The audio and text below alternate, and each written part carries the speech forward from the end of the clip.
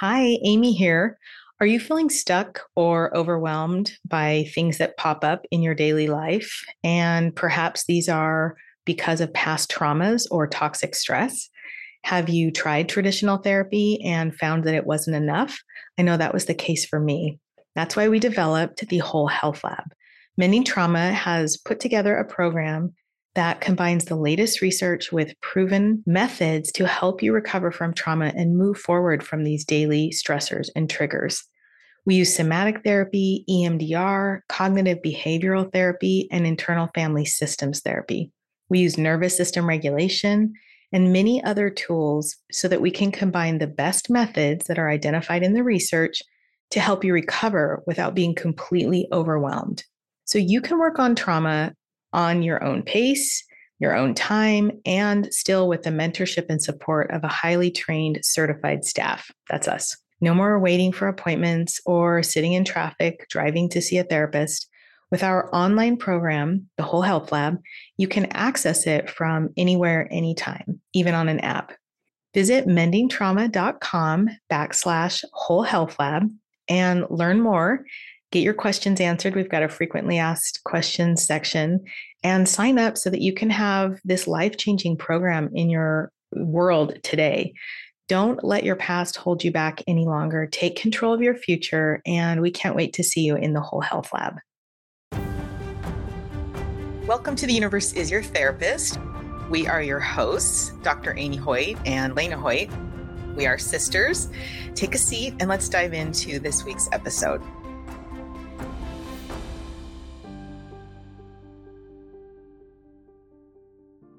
There is hope. That's what we want you to know. There is so much hope. I often joke that my type A personality is like a type F now, not grade wise, but just, there does come a point where you start shedding some of it and start allowing yourself to be more vulnerable and more authentic in your interactions. And I think for me, that perfectionism is closely linked to a resistance to being my true full self. Because if I'm rejected and I'm being my true full self, what does that mean? Right? Those are some of the thoughts that go through my head. And so I want you to know there's so much hope. And that's why I feel so passionate about this work. Okay, so let's talk about the first tool. And this might seem really benign, but it's awareness. And Lena's going to talk to us about awareness. Yes. And we like to use the term benevolent curiosity because what we are meaning with that term is that we are kindly and lovingly curious about what's happening for us or about the things that we think or do. And when we are able to be open to being curious and interested in what we're doing or how we're behaving, that increases awareness exponentially. When we use awareness to beat ourselves up or to tell ourselves that we should or shouldn't have done something, the part of the brain that ignites in fight or flight response gets very activated, and we can't actually be as aware. Sometimes people talk about anger and how it can limit their perception, that sort of thing. Well, the same thing can happen with fear or frustration, hypercriticism of ourselves. So when we do benevolent curiosity, what we want to do is we want to be able to just start noticing. This is something I've worked on for several years, and I'm still working on it. And so sometimes what will happen is I'll have an emotional reaction, but I don't know I actually can't even consciously be aware of what it's related to. And so I've been practicing saying to myself, okay, I'm having feelings of frustration and disappointment.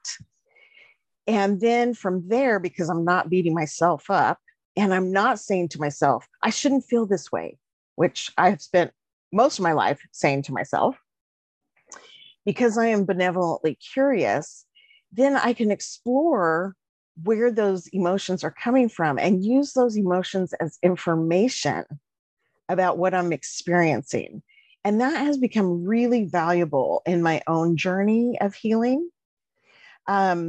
we can ask ourselves, I wonder where this behavior or this belief came from. I know that my brain is attempting to keep me from harm by engaging in these beliefs and behaviors. And again, bring gratitude to that part of our brain that allowed us to survive. And then also grace to that part of our brain that we want to start shaping a little differently so that we can have a more fulfilling, connected life. Thank you, Lena. We have a question, and I think this is an excellent question. Okay. How does this differ from a mindfulness practice? Oh, that's great. It includes a mindfulness practice. So, mindfulness in the Western world is about being present. And what we have learned with our gathered experience as a team is that when you've had trauma, it's exceptionally difficult to remain present consistently because of that hypervigilance and the worry about something difficult or awful happening. And that can include being criticized. So the mindfulness is a key component, and it's difficult to be mindful if you haven't started working on resolving some of these tendencies, because the mind then becomes preoccupied with outcome instead of what's happening in the moment. And I hope that's helpful. If there's a follow-up question, go ahead. I think it is. I just wanted to clarify the way I think about it, Laura, is that benevolent curiosity is specifically looking at what messages I'm getting from my emotions. I'm specifically tuning in. Why is my chest so tight? Why is my stomach tight? What's going on here? So I'm being very loving. I noticed this. What's going on? When I think of mindfulness, my mindfulness practice is about staying in the present moment. It's not necessarily attached to a reaction I'm having, although it could be. So I think they do go hand in hand, but benevolent curiosity is really focused on the messages we're receiving from our emotions and our body.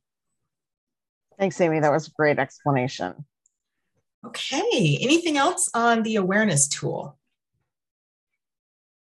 Okay, so the next tool we're going to talk about is building trusting relationships with people that you can be real with. And this can be very difficult if you have had trauma, because your brain may be telling you that it's not safe to have a trusting relationship or any relationship. One of the things we have found as a team is that it can be difficult, and we like, instead of the rigid, either or, and we can move through this at our own pace and test out being real and authentic with people that we feel comfortable with. And one of the things that we can do is cultivating self-compassion. Self-compassion is really interesting because it's a lot like benevolent curiosity, but it's a little more, I would say, what is the word? Nurturing. It's a little more nurturing. So when we're being benevolently curious, we're asking ourselves, what's going on, without like, what's going on? We're treating ourselves as a good friend who's in distress. And you're like, okay, what's going on? Like, why are you crying? Let me know. Creating this self, what am I saying? Nurturing, yes, is a little, even a step beyond that. And Lena, do you want to talk to us about this step? Yes. I have an anecdote from somebody that I was working with probably 10 or 12 years ago. And I remember she was really concerned about her food intake. And so we were talking about how, because she has a brain that tends toward anxiety, it was really difficult for her to not be stuck in all or nothing thinking. And so I was saying to her, well, let's say that you increase your vegetable consumption, but you still eat as much ice cream as you have before. Is that an improvement? And she looked at me in all seriousness and said, no, that's not an improvement. And I remember thinking, oh my gosh, she's got to be so distressed because for her, nothing she does counts unless it's everything all or perfect. And so when we think about self-compassion, we're not writing ourselves a ticket to excuse bad behavior. What we're doing is we're considering ourselves as human, and humans have thoughts and feelings and behaviors. And we want to be able to understand that given the situation, it might make sense that I was curt with my coworker, or that I was yelling at my kids, or that I am mad at myself because I went to bed late last night. And we want to normalize some of the behaviors we have of being human. And so there's a couple of different phrases that we can say. These are really effective tools. So one is, given the circumstances, it makes sense that I fill in the blank. And another one is, this is really hard. This one is, I choose not to judge myself or others. And when I first started practicing this, I didn't believe it when I was first saying it. But the idea behind neural pathways is that as we enact and practice what we're trying to achieve, there is a building process happening in our brain that makes those behaviors and beliefs more automatic.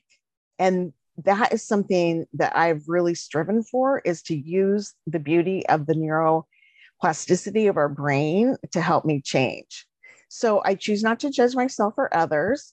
Another one that can be really helpful is, I choose to notice what went well instead of what I didn't like or what went wrong.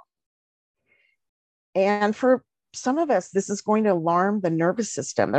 There's a really strong reaction to this for a lot of people. And they worry that if they don't have their perfectionistic tendencies, or if they don't remain really harsh with themselves, that their lives will fall apart.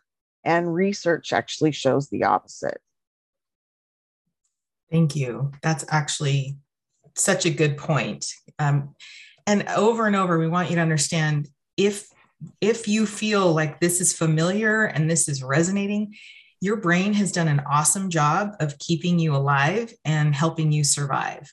So Laura asked, do we think the way we talk to ourselves is culturally bound, socialization, et cetera, messages we get? Absolutely. Not only the way we talk to ourselves, but new research in epigenetics shows that our environment, our genes can be expressed thousands of different ways, each gene. And our environment can actually turn on and off certain parts of the gene expression, certain facets. And so it's not simply socialization in terms of what we hear, but it's also what we see, what's around us. And that will always change culturally because we're in different environments. I think that's an awesome question. Thank you, Laura. Amy, there's another question or another comment that I think is really lovely. And Andrea wrote that one of the most helpful comments that was made to her was, I love you not despite your imperfections, but because of them. What a beautiful, gracious statement for someone to make. Because when we say to somebody, I love you, even though you're not perfect, what we're focusing on is the flaw.